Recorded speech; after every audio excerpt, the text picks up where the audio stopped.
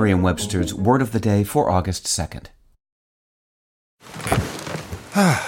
The comfort of your favorite seat is now your comfy car-selling command center, thanks to Carvana. It doesn't get any better than this. Your favorite seat's the best spot in the house. Make it even better by entering your license plate or VIN and getting a real offer in minutes. There really is no place like home. And speaking of home, Carvana will pick up your car from yours after you finalize your offer. Visit Carvana.com or download the app and sell your car from your comfy place. Today's word is nebulous, spelled Nebulous. Nebulous is an adjective. It's often used as a synonym of the words indistinct or vague, but can also be used to refer to something that is related to or that resembles a nebula.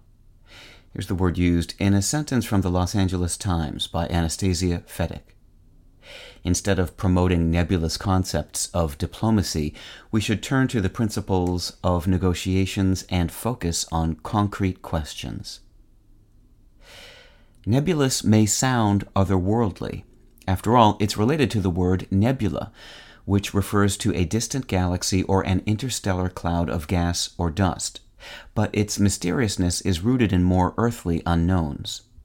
Both words ultimately come from the Latin word nebula, meaning mist or cloud, and as far back as the 14th century, nebulous could mean simply cloudy or foggy. Nebulous has, since the late 17th century, been the adjective correlating to nebula, as in nebulous gas, but the word is more familiar in its figurative use, where it describes things that are indistinct or vague, as when Jack London wrote of ideas that were nebulous at best and that in reality were remembered sensations. With your Word of the Day, I'm Peter Sokolowski. Visit Merriam-Webster.com today for definitions, wordplay, and trending word lookups.